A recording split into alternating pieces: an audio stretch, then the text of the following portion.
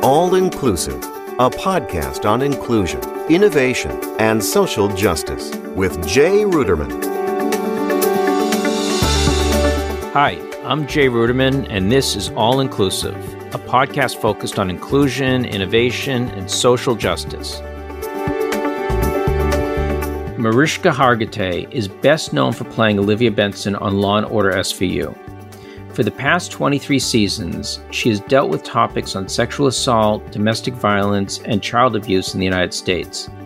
She's also received thousands of emails from survivors sharing their stories of abuse after watching the show. In response, she created the Joyful Heart Foundation in 2004.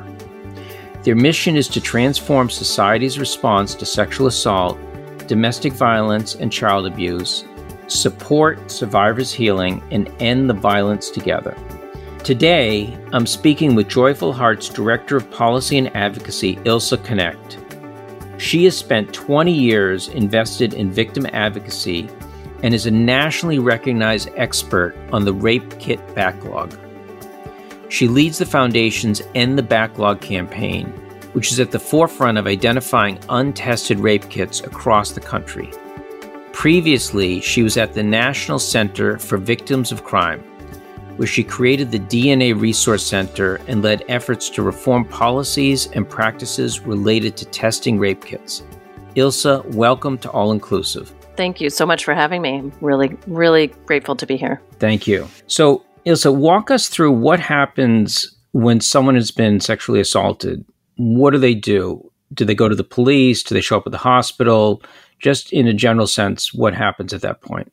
Well, survivors have many options after a sexual assault. They will choose the path that's best for them. So only about a quarter will ever report the assault to law enforcement. And 3/4 of them, unfortunately, don't report to law enforcement and may never tell anyone.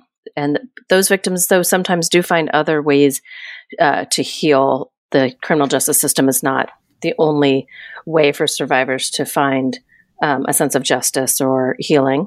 The quarter that do decide to interact with the criminal justice process often will show up at a hospital. They may call the police. And so survivors who go to the hospital can choose to have a forensic examination done, medical forensic exam.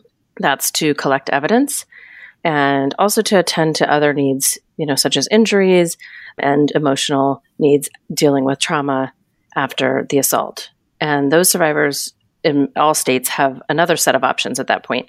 And they can decide either to have the evidence collected and go through an interview with law enforcement and basically enter the criminal justice system process, or they can have the evidence collected and then held for a certain period of time while they make a decision whether or not the criminal justice system path is the right thing for them. So, it may be that in 2 weeks or 2 days or 5 years, they feel that it's the right time for them to interact with the justice system, which, by the way, is not an easy system to go through as a rape survivor. And they may decide at that point to have their kit tested. So let's dig into this a little bit more. Someone shows up at the hospital, if they've just been the victim of a horrendous crime. Is the doctor or nurse or whoever's attending, are they mandated to offer them a rape kit examination? That's actually different state by state. So some states have laws. Texas has one of them that says if a survivor shows up at your hospital, you have to give the option of having a forensic exam there, even if you don't have a trained examiner, or to transport them to a center that does have a trained examiner. And then there are quite a few other states that don't have any laws around this. So a survivor may show up at a hospital that has no one trained to collect this evidence in a compassionate or competent way. They may wait hours and hours and hours while they find somebody who might be able to do this exam or wants to do this exam. And it's a whole other process in those scenarios. So I guess what you're saying, someone gets out of medical school and they haven't necessarily received the training how to deal with a victim of sexual assault. They may have had some brief training on how to work with a sexual assault survivor and mention of the fact that there are evidence collection that needs to be done, but that's very, very brief. Many doctors have to open up the rape kit exam box and read the instructions, while the survivor waits. So it's always better to have a trained examiner. There are sexual assault nurse examiners or sexual assault forensic examiners that are trained not only to collect the evidence, they're trained to testify in court, and they're also trained to respond to the trauma that the victim is experiencing. That's sort of the model that we hope all victims have an option to access. And I assume that all states have a rape kit. Yes. It's available in every state that even if the hospital itself where the victim shows up, they can be pointed to someplace in the state where this process can be done. That's correct. There are many kinds of rape kits. So some states have one kind of rape kit they use statewide, and they're just much more organized about the fact that there's one kit, and everybody uses it. And then there are other states that have many, many different kinds of kits they use. Some are more updated than others. Okay, so without getting too graphic, I understand that it's a very invasive process, that someone, is a victim of sexual assault. They come into a hospital, they say, I've just been assaulted. At some point, someone says, you have the opportunity to be examined. What does this process look like? It's a process that can take generally about 4 to 6 hours, but it could take even longer depending on the nature of the attack. I think what's really important to remember here is that what a survivor has just gone through is probably the most traumatic experience, most personally invasive experience they'll ever have in their lifetime. They go to a hospital. A stranger is going to ask them to undress and stand on a sheet so that fibers or any other kinds of hairs from the offender might be able to fall onto the sheet. They're going to photograph them. They're going to swab parts of their bodies based on the sort of story of the assault that the survivor has given, the recounting of the assault, which of course is also very traumatic. And then their body will be swabbed in those areas. Basically, their body has become a crime scene. There's an internal exam as well for internal injuries and lots of documentation. The process involves a lot of questions about personal experiences beyond this sexual assault, about consensual partners in the last so many days and things like that. So it is a very personally invasive procedure. It's uncomfortable, really be re-traumatizing if it's not done in the right way. And I assume that not every survivor has an advocate there with them at this point. That's right. There are quite a few states that have laws that allow survivors to have an advocate present during a forensic exam. That's something that we also work on, is just ensuring that survivors' rights legislation includes the fact that they are able to have somebody present during the examination, somebody there just for them. When there is a trained medical examiner who is doing this examination, they are also trained to call the local rape crisis center, and that advocate will then come in. But if you're not, having an exam done by a trained examiner, that person probably isn't going to call the local rape crisis center. But in many, many cases, survivors have a right to have someone present with them. And can you walk me through what happens with the rape kit after the exam? And I know we're going to get into this a little bit later, but why would it end up sitting on a shelf? Let me tell you what should happen. Okay. So what should happen is that the exam is completed. The hospital contacts the local law enforcement agency, and law enforcement comes and picks up the kit very quickly. The kit is then booked into evidence, sent to whatever local lab or state lab is responsible for testing crime evidence for that jurisdiction. And then the lab handles that quickly. It's done expeditiously. It's tested. If a foreign DNA profile from a possible offender is found in the kit, it's entered into state, local, and the federal DNA databases to see if there's a match and to see if they can identify an offender. So that's what should happen. What often happens is that the hospital calls law enforcement and says, we have this kit, please come pick it up. Sometimes they don't come pick it up. And we've seen places where there have been kits sitting at hospitals for years and decades. More often, law enforcement do pick up the kits, but they get stuck at the law enforcement agency. And the vast majority of kits end up on a shelf in a storage unit, and they sit there for years or decades. Unfortunately, all too common, and that's why we have the untested rape kit backlog of hundreds of thousands of untested rape kits, is because law enforcement has not sent them forward for testing at the crime lab. Basically, they sit on shelves and are just locked behind closed door, completely neglected. Which is a tremendous injustice. I used to be a prosecutor many decades ago, before, DNA was being used to the extent that it's used today. I know crimes of sexual assault can be very difficult to prosecute because it used to come down to one person's word against the other. But let's talk a little bit about the police and law enforcement. Okay. What is the education, and is there any uniformity across law enforcement as to how to interact with victims of sexual assault and how seriously to take, what they're bringing forward to the police? So you hit the nail on the head with the priority issue. In terms of training of law enforcement on how to handle sexual assault and to work with sexual assault survivors, there's a real lack of training and a lack of knowledge about trauma and how it impacts survivors and their memory, DNA and how important DNA and DNA databases are in solving sexual assault crimes, and just in general, how to complete a competent and thorough investigation for a sexual assault case. So I know that here in New York City, I've looked at the training manuals, I've looked at the agenda for training. Folks who are not specialized or sex crimes detectives are getting maybe 4 hours of it. But those who are getting more training, but the training has not kind of kept up with what we know about sexual assault and what we know about trauma and how it impacts victims. So for example, the neurobiology of trauma has become a field that is more and more widely known. What's been found is that trauma impacts a survivor's brain in a way that causes it to not encode the memories of the assault in the same way that we would just encode a normal memory, right, walking down the street. It interferes with the hormones that flood the body during the assault and after, interferes with the ability of the brain to create a very clear memory of what happened. And so when law enforcement is interviewing sexual assault survivors, they don't understand that sometimes the memories don't come out in a linear fashion.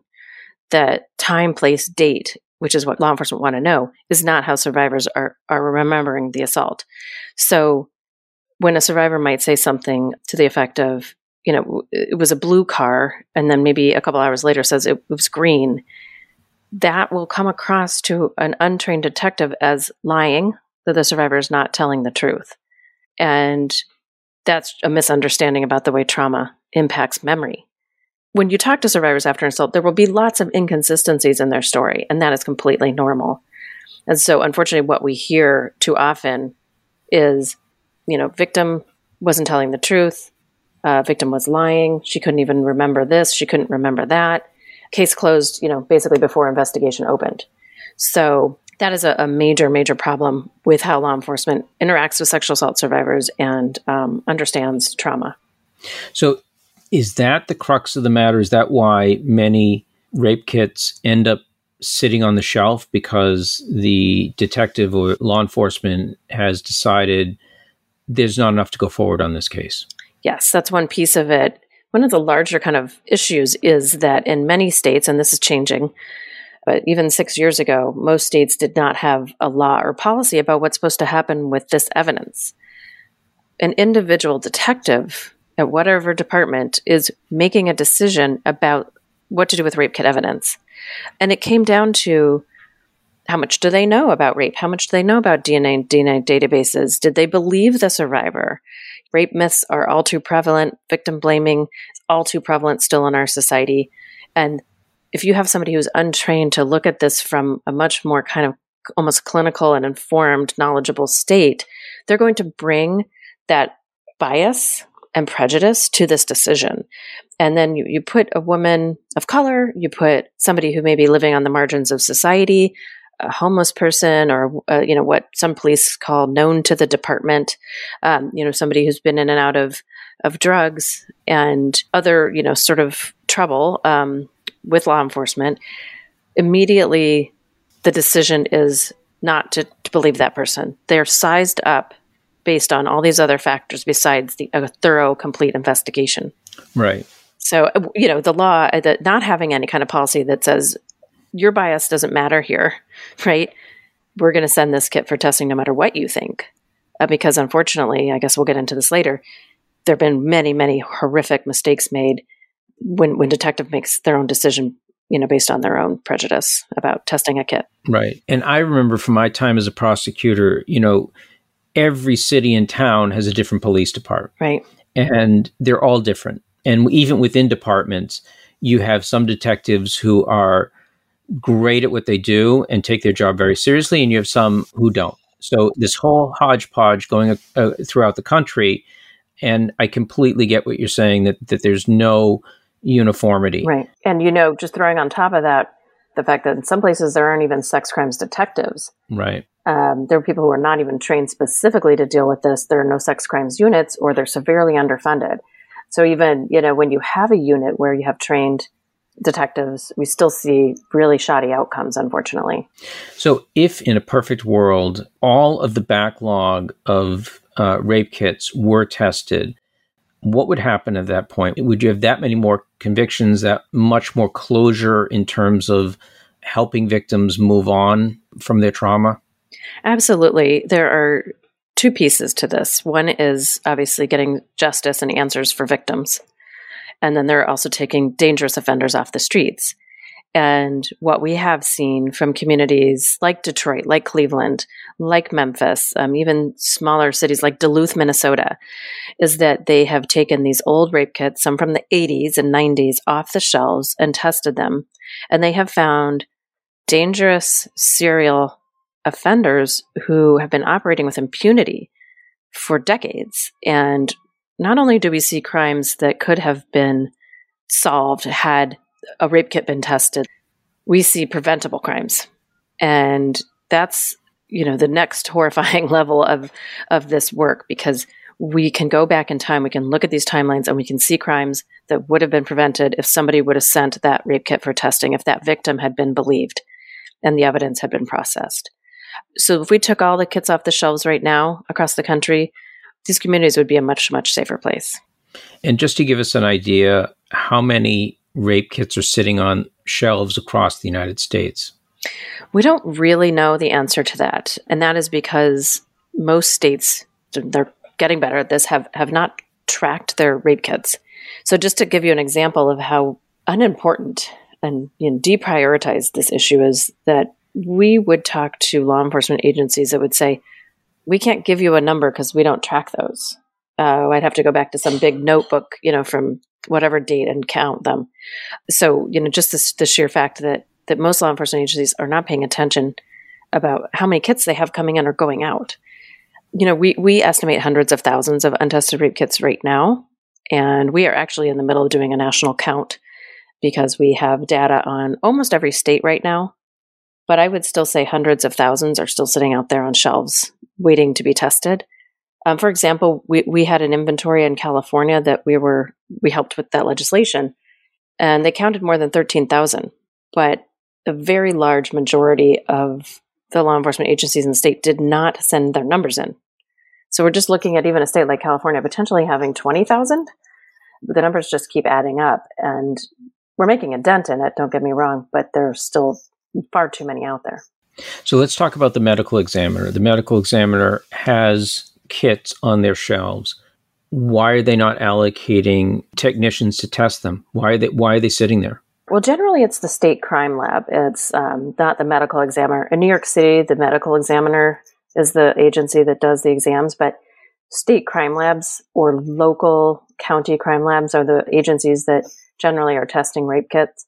I will say that once the kits get into lab jurisdiction or into their queue, most of the time they will be tested, unless there's some reason they can't be tested because they're not eligible for the database or some other reason. It's not as much the kits that are in the lab that we're as worried about. It's the kits that never make it to the lab. So there are kits that are just sitting in law enforcement storage, sometimes in a refrigerator somewhere. There was a case in North Carolina where there was a rape kit sitting in a refrigerator next to somebody's lunch, and of course that's you're not supposed to store kits like that, but just they're kind of all over the place. But it's really those kits that were deemed not important enough to even make it to the lab that is making up this backlog problem. So let's go back to talking about the victims. Always, yes. Do they know what happens to their rape kit after it's been done? Do they know it may be sitting on a shelf and it hasn't been tested? And the other question I have is like, how does this impact the mental health of a victim if they know or if they don't know that this has not been tested? Yeah, this is such a crucial issue, Jay. Most survivors leave the hospital and never hear again about their rape kit. Many will never ask. Some will ask and they'll never get answers. I've talked to so many victims who've said, I just figured they were testing it. I mean, why would you collect evidence and not send it for testing? That's what victims believe is happening. Also, society believes that too. So one survivor said to me, I blamed myself. I thought maybe I wasn't a good enough witness, or maybe I didn't tell the nurse what I needed to tell her to get the right evidence, or, all kinds of things. Of course, the victims will often go back to blame themselves.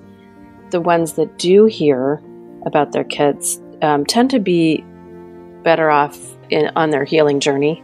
We actually did some research and in 2016 with survivors that we asked them questions around, what would you like to know about your rape kit? Would you like to be notified about your case? The vast majority of them said they felt that the rape kit belonged to them. Their body was a crime scene and part of it was collected and put in this box.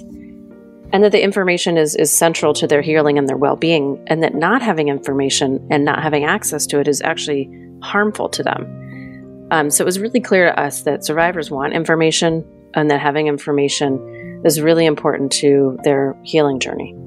And I would imagine that some of them, like I read about a victim who became an advocate in Florida and actually helped, pass some legislation in the Florida legislature to help remedy the situation. But I'm sure there are other victims who are just, far too traumatized and want not to revisit this again because of the potential of being re-traumatized. Survivors will sometimes say, that I just didn't want to think about it. I wanted to push it aside. I just wanted to kind of move on. But what they will also say then is that I never did, and that it's impossible to move on, that they think about it all the time. They wonder where their kid is, or they wonder where the offender is. I've had so many survivors say, I felt this burden because this person was still on the streets, and I knew how dangerous they were. And something I did or didn't do, they felt like maybe helped that person to escape justice. So survivors carry that on their shoulders. Many survivors report only because they want to stop this person from hurting someone else. So let me just ask you, what compelled Mariska Hargitay to start the Joyful Heart Foundation? As you may know, Mariska has been playing Detective Olivia Benson on Law & Order Special Victims Unit for more than 2 decades. And when she started playing that role and was preparing for the role, she trained at a rape crisis center. She was reading everything she could.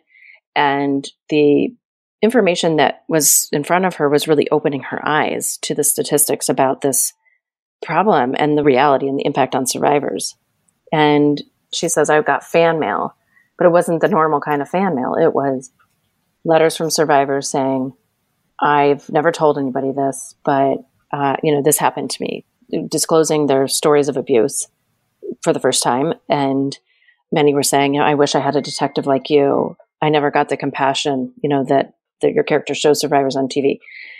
And she just felt very compelled to do something about it. And so her answer to these survivors was to create the Joyful Heart Foundation in 2004 with the mission of helping survivors heal and reclaim joy in their lives.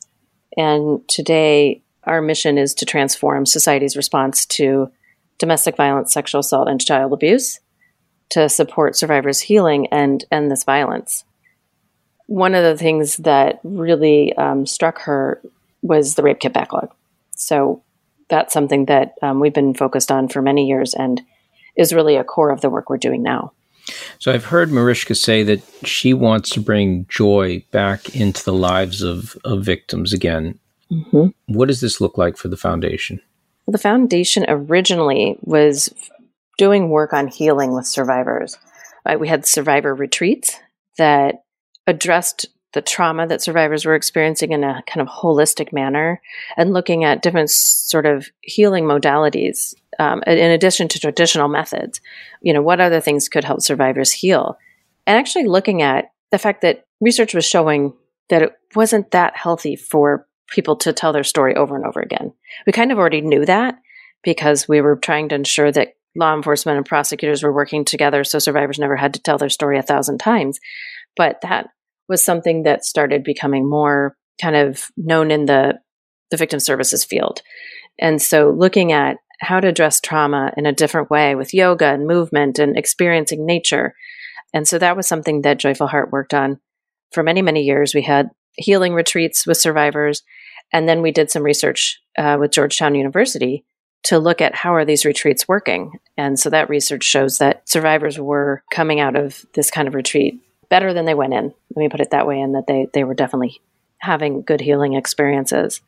And then also we looked at those who are working with survivors and sort of the vicarious trauma that they experience. It could be therapists, it could be rape crisis counselors, it could be the nurses that we've spoken about, it could be law enforcement, and looking at their trauma and helping them heal from that trauma. And we worked with law enforcement in different communities across the country and other stakeholders there to kind of teach them self-care, how to, not kind of take in and hold that trauma that they hear and they experience, from their interaction with survivors. So that was a large part of what Joyful Heart was doing in the early days, all with carrying sort of Mariska's words of helping survivors reclaim joy in their lives.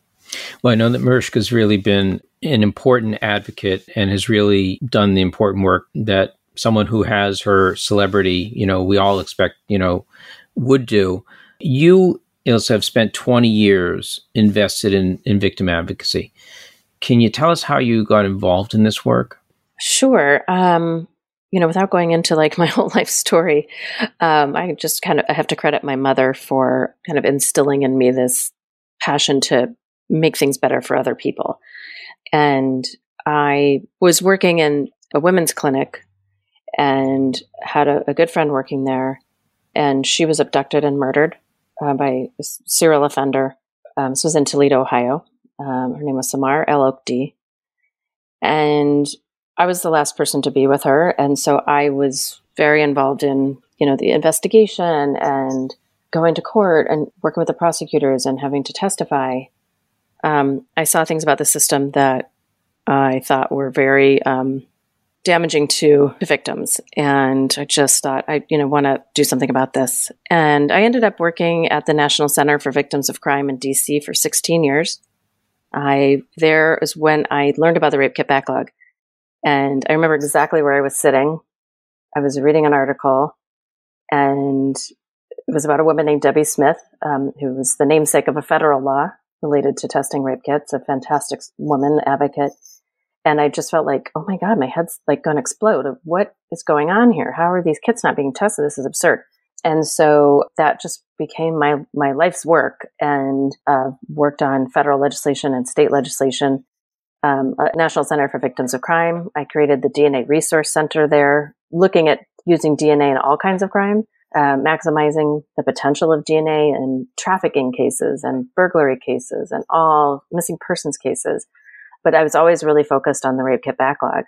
And then I came to Joyful Heart 6 years ago and really was able to hone in specifically on accountability for law enforcement and other parts of the system around making sure that rape kits are tested. Well, I have to give you a lot of credit. I spent several years in the domestic violence unit in the district attorney's office that I worked in on the North Shore, Massachusetts, and it is a grueling process, and you see some success, but you often don't see success. And, to spend, 20 years dedicated to this is really God's work. So I give you all the credit for that. And you've had some tremendous success. Yes. I want to sort of switch to the Freedom of Information Act and how that may have been able to support victims' rights to access information about the rape kits. Can you talk about that? Well, the Joyful Heart Foundation has a project called the Accountability Project, and we have been using this tool across the country to shine a light on the number of untested kits. This is one of the tools we're using to try to get law enforcement to go into their evidence rooms and count their kits and be public about it. So we've issued more than 65 across the country, and we're in the middle of about 20 more. And as you know, at the agency level, we're sending these to law enforcement and sheriff's offices, sometimes prosecutors, sometimes labs, to try to find out what their numbers are. We do that on behalf of survivors of those communities. Survivors themselves can also use the FOIA process. It's probably more effective if they try to, do that with an agency that kind of helps represent them. But, it's sunshine laws, it's like that's the sunshine's the best disinfectant, right? So using this tool that's available to us is something that we are relying heavily on.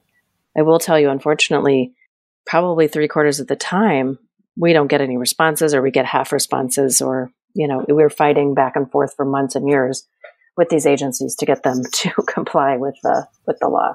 And is there advanced technology today that could sort of be more seamless in the way survivors can know what's going on about the status of their kits? Yes, absolutely. When you order something on Amazon or even Grubhub, you can track your food or your shoes everywhere it is, from this warehouse to that warehouse to this stop, and now it's on the truck. And 10 years ago, those of us in the field were saying, well, you can certainly do that with a rape kit. This is existing technology. I mean, now we don't really even think about it, but back then it was the beginning of Amazon and tracking everything. And so, the rape kit tracking system was born out of this thought. And labs were already using some tracking software within their lab to know, where the kit is. This was bigger. This was a system, or is a system, that tracks it from the first collection site, through to law enforcement picking it up, law enforcement getting it into their storage unit, and it getting to the lab, through the lab, and then its final disposition. So there are 33 states and DC that either have a tracking system or in the process of creating one, which is amazing. When I look back, probably even 6 years ago, and there might have only been just a few states, it's actually really transforming the field. Moving forward, all rape kits will be accounted for in these tracking systems. Actually, the only state right now that doesn't have a victim portal is California, but we have a bill on the governor's desk there to change that. But all of these systems, besides California, have a way for survivors to log in and look where their kit is. And they can do that whenever they want to, at their convenience. They don't have to pick up the phone and talk to someone and tell them their whole story and they're looking for their kit. They can do it in the middle of the night. They can do it 200 times a day, or they can do it once a month. And so it's something that we've been really pushing, is to make sure that these tracking systems have a way for survivors to log on anonymously and privately and get that information that's so important to them. So it sounds like some progress is being made, and hopefully, the system will become a lot more efficient. I know this is done state by state. Is there a role for the federal government? Can the administration help move this process forward?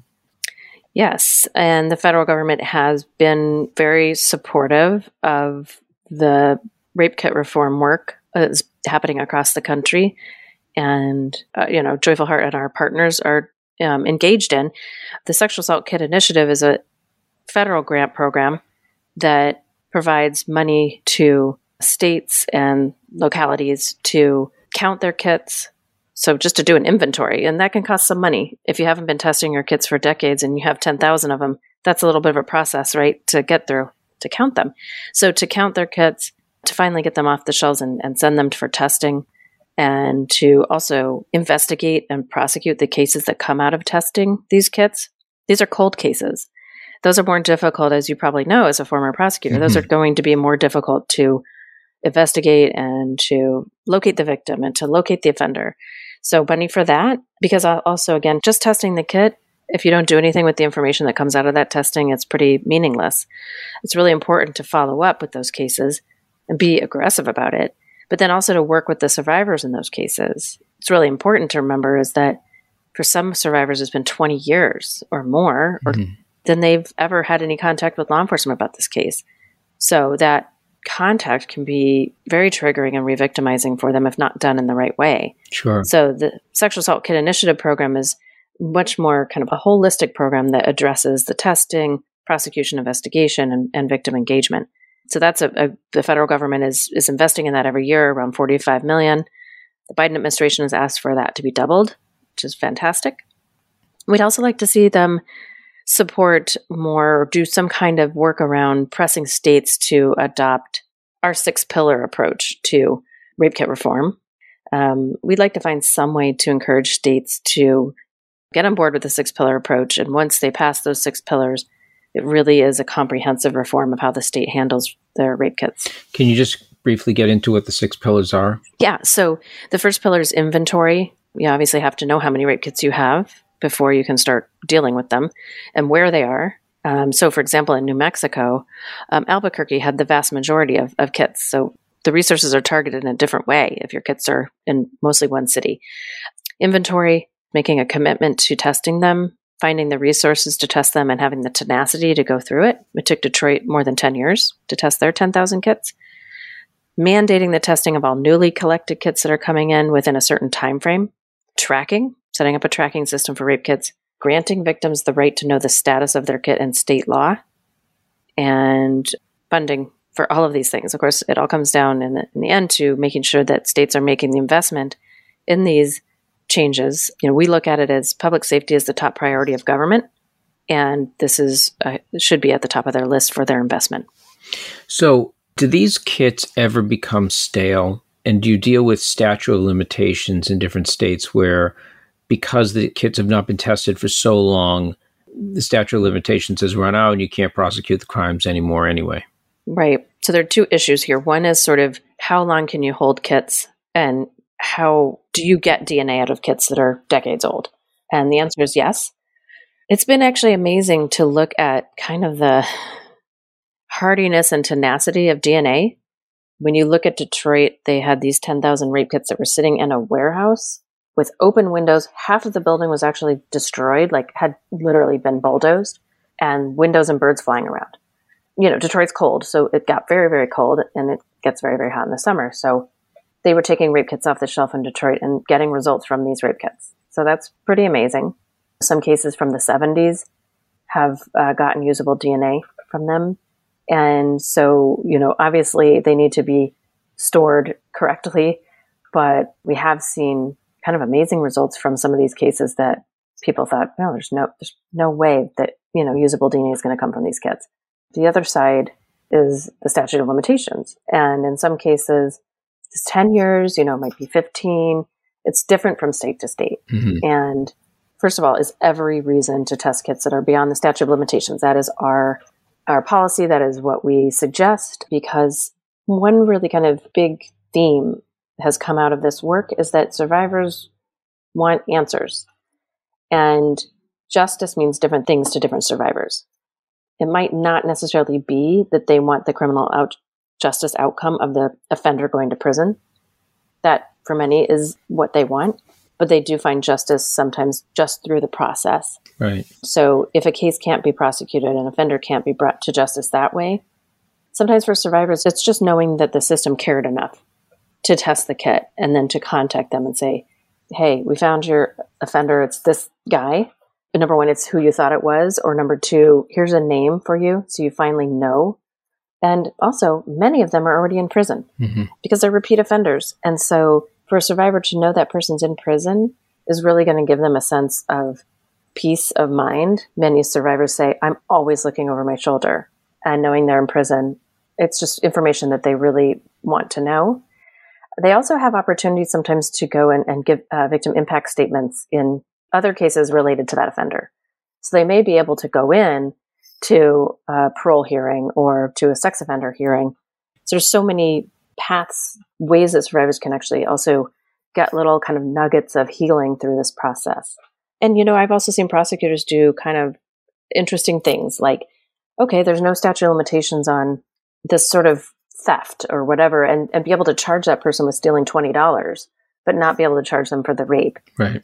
So it's really important for those kits to be tested. And one last point is that, again, because many of these offenders are serial offenders, those kits may connect to other kits. And then you can see, oh, this is one more case that is on this person's rap sheet, basically.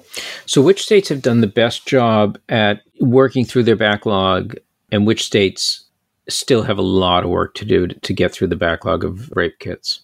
Well, so we have more than 10 states that have adopted all the 6 pillars, and they're doing pretty well. But I will say For example, Texas is one of them that has all the 6 pillars on paper, but has had some trouble with the implementation of the laws. That's kind of where we're looking now. A lot of our work is looking at how are these laws being implemented and trying to hold the stakeholders accountable for that.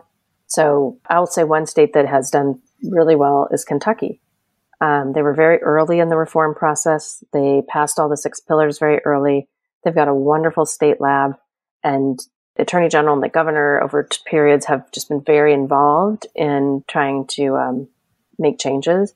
We're seeing some good things happen in Missouri. Michigan, Ohio has done really well.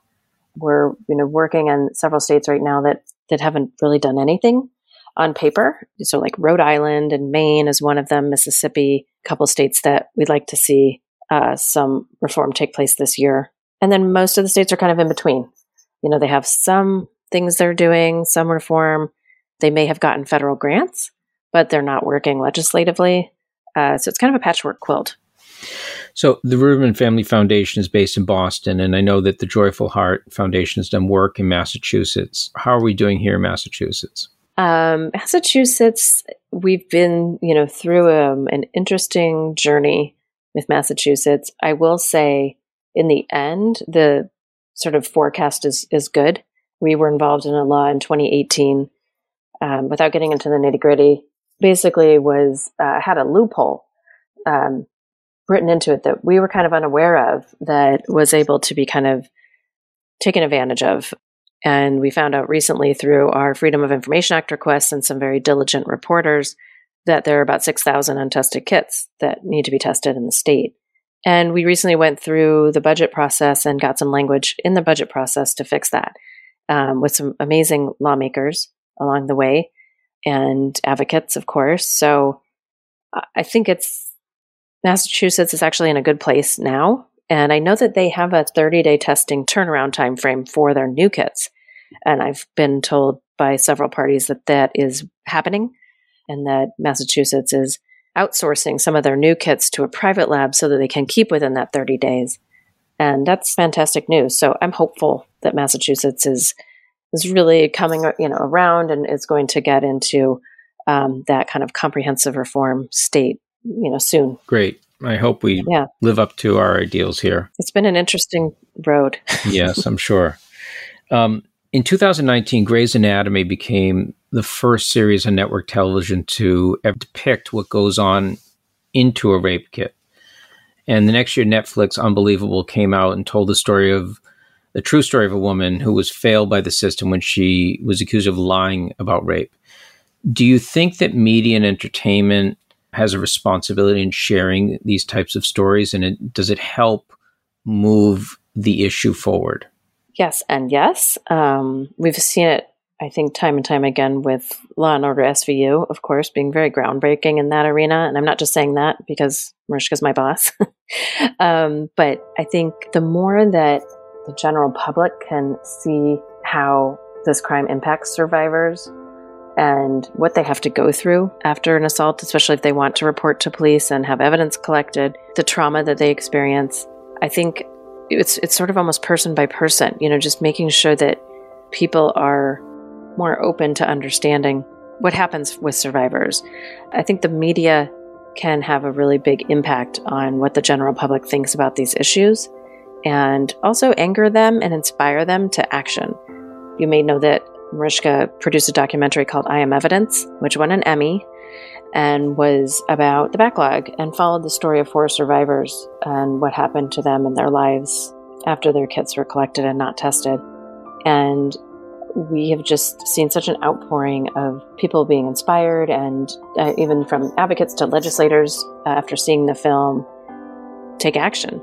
And so I think that's our hope, is always that media will inspire people to take action, and not just legislative action. It means if somebody tells you they're a survivor, that you believe them. That individual moment is so important to survivors. Don't ever underestimate the impact you can make in that person's life by just saying, I believe you, and how can I help you? And I hope that, these TV shows and movies will show people that that's sometimes all it takes to really help a survivor heal and find joy. Yeah, I was just going to mention the I Am Evidence, which appeared on HBO, and Mariska and the Joyful Heart Foundation has done tremendous work, and you've been at the heart of that to really correct a wrong that's been systematic in our country. Maybe you can leave us with a success story, a rape kit that was on the shelf for many years, but actually ended up in a prosecution. Mm-hmm. Oh my gosh, there are many, which I'm glad to say. There are many. I think I want to mention a woman named Gail Gardner, who is in Florida. She's a survivor who was sexually assaulted by a serial rapist and was not believed. And, her rape kit sat on a shelf in Orlando Police Department for a long, long time. And it was recently tested and connected her assault to many, I think maybe more than 20 other victims. So her case is going through the system now. But what also has been amazing is to see Gail kind of blossom. I didn't know her before this, but she's become an advocate. We worked on legislation in Florida named Gail's Law, which created a rape kit tracking system.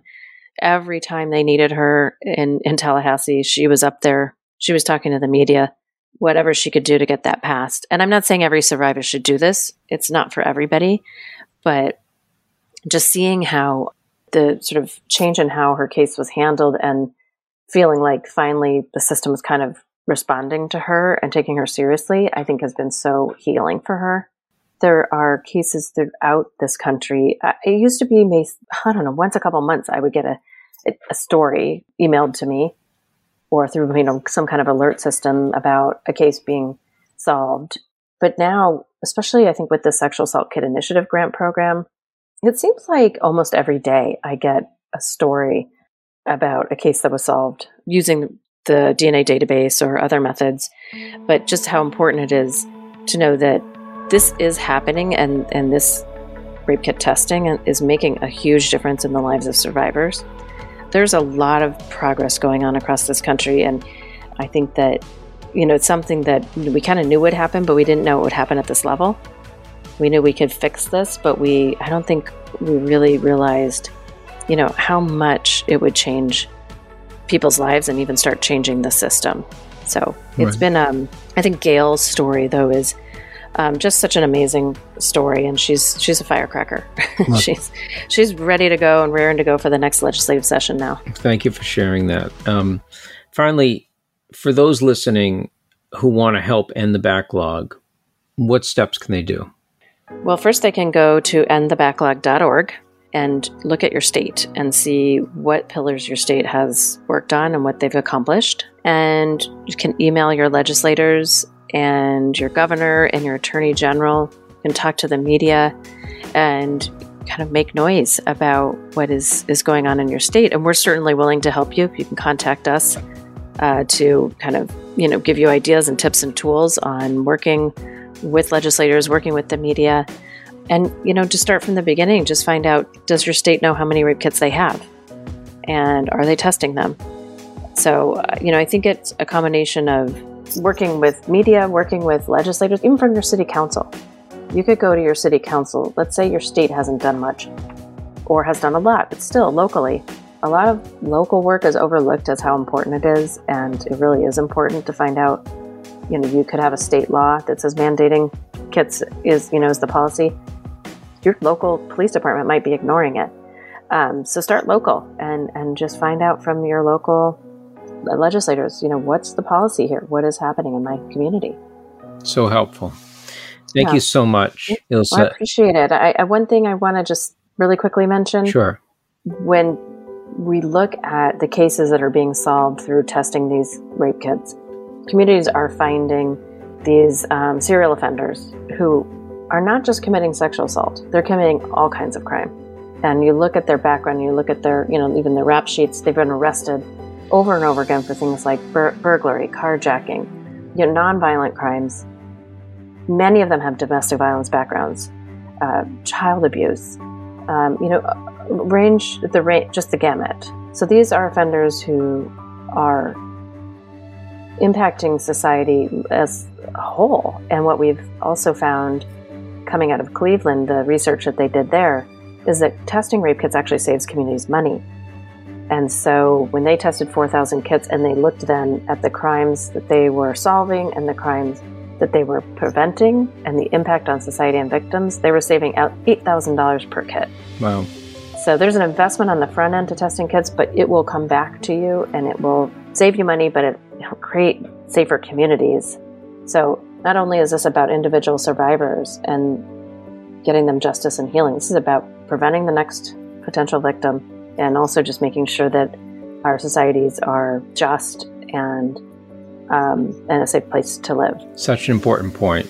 I mean, I remember my time as a prosecutor. Rarely did I prosecute someone who only had one thing on their rap sheet. Right. So such an important point and a great way to end our conversation. It's been a pleasure speaking to you. I learned so much. Oh, thank you so much. And, I hope a lot of people, will listen to this and will take action. So thank you so much for your time. Really appreciate it, Jay. Thank you. All Inclusive is a production of the Ruderman Family Foundation. Our key mission is the full inclusion of people with disabilities in all aspects of society. You can find All Inclusive on Apple Podcasts, Google Play, Spotify, and Stitcher. To view the show notes, transcripts, or to learn more, go to rudermanfoundation.org/allinclusive. Have an idea for a podcast? Be sure to tweet @JRuderman.